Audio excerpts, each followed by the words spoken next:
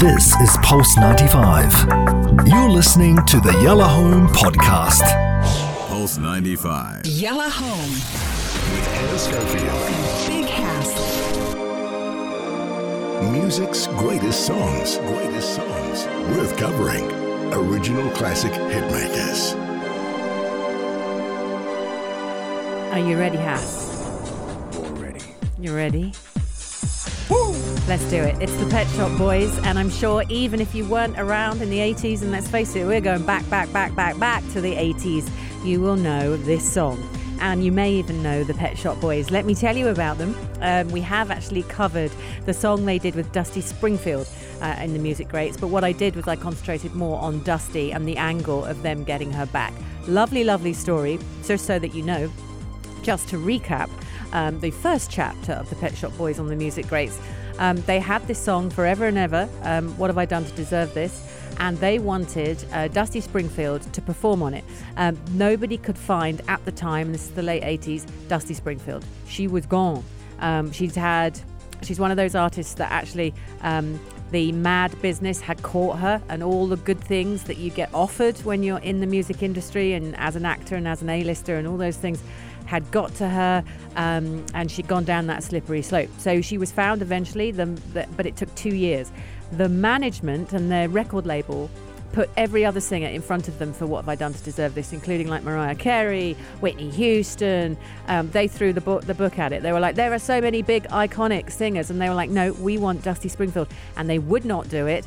And then one day Dusty Springfield's manager finally rang them and went, we hear you're looking for Dusty, and they were like, yeah, and this is the song we want her for. She flew to England. They were told she couldn't sing anymore. They were told that she was difficult to work with, blah, blah, blah. They turned around and said none of it was true. She was absolutely immense, and it started a friendship between them that went on for a good decade. It's like 10 years plus. It resurged her career, and she then released a song called In Private, which was produced by them. So that's the story of them resurrecting Dusty Springfield's career, but that's not what we're talking about today.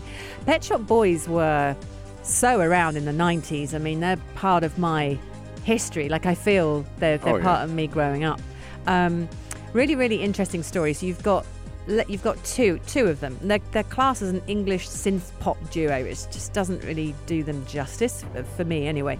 You've got Neil Tennant and Chris Lowe. Now, Neil Tennant at the time was the deputy editor of Smash Hits magazine. What? In the 80s. Yeah, do you remember Smash Hits and all that jazz? Right. So, very clever guy. He's in a music shop in the back of Chelsea. Okay. And he's buying a synthesizer. Nice.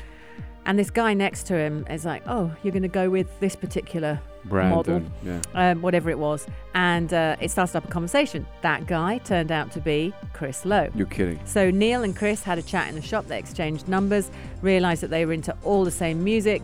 Chris knew the synth, and that's how they began. Then they went over to Neil Tennant's flat in Chelsea. And that says a lot. To have a flat in Chelsea, you got to have money, baby. Really? So, yeah. Chelsea, yeah. Kings Road, darling. Chelsea.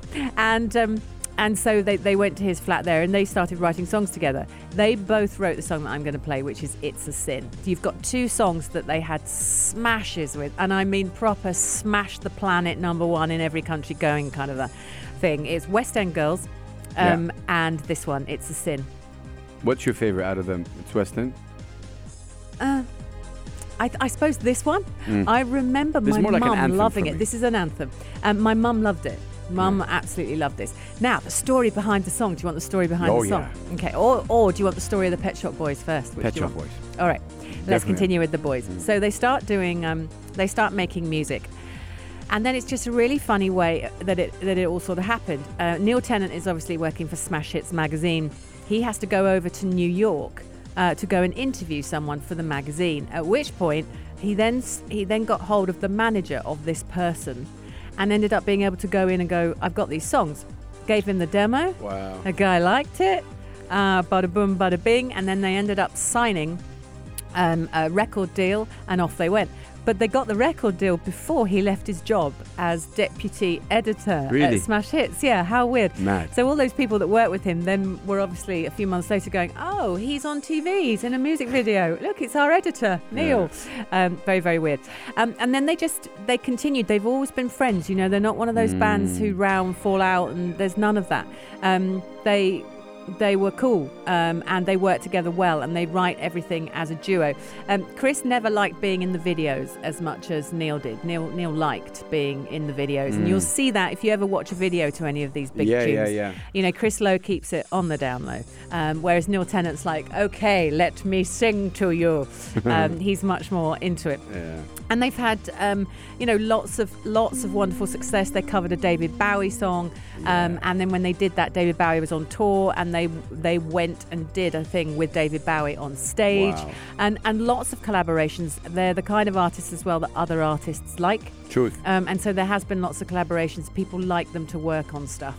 And the as far as the fashion and the hair goes, I mean, you're flicking through photos now. I kind of remember all this stuff. It's crazy. Yeah, and they're very different. Neil Tennant was all about the tie and the suit and the Smash Hits editor, and that I've been to school and I'm very well educated. Chris Lowe is all about that cap and I'm a musician, don't you know it? And I've got a leather jacket on.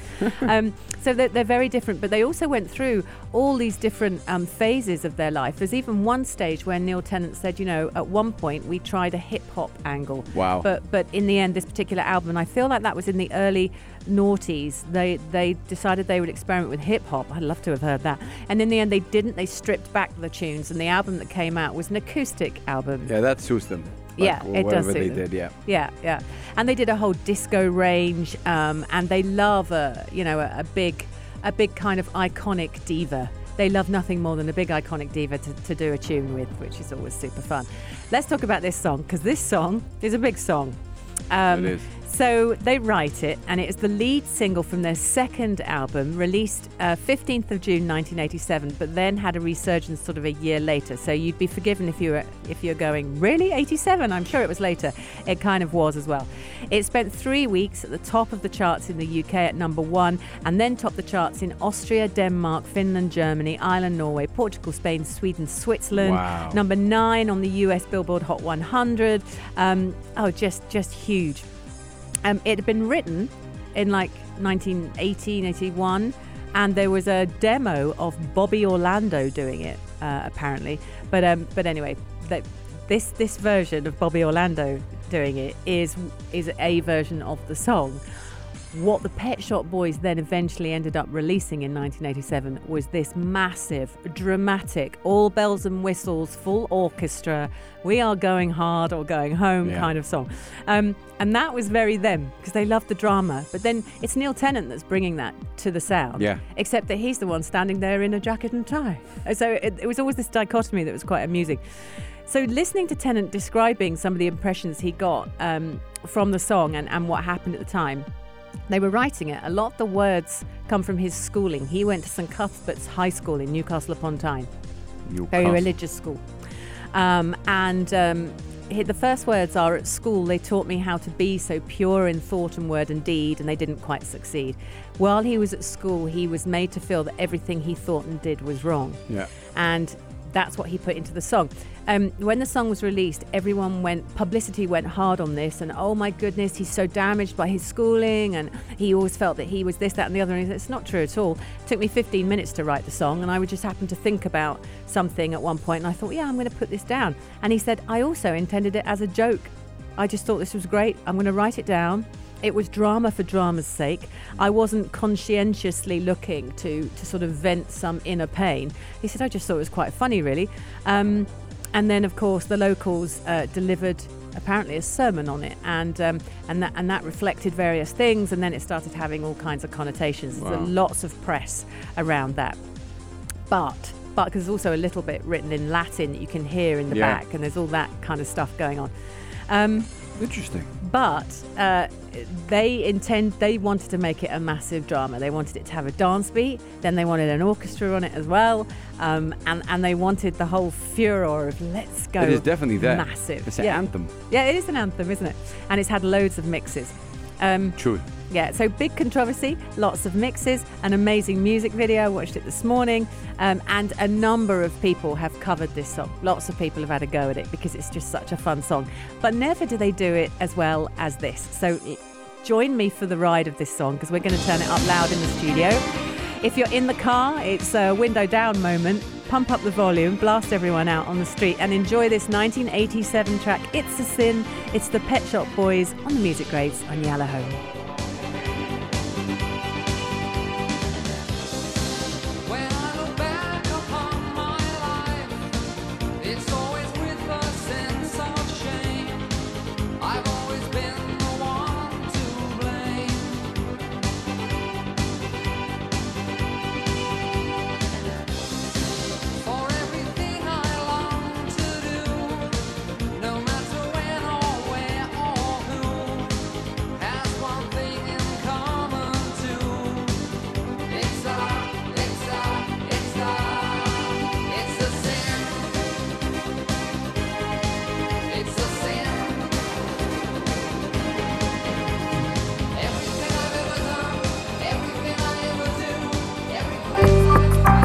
This is Pulse 95. Tune in live every weekday from 5 p.m.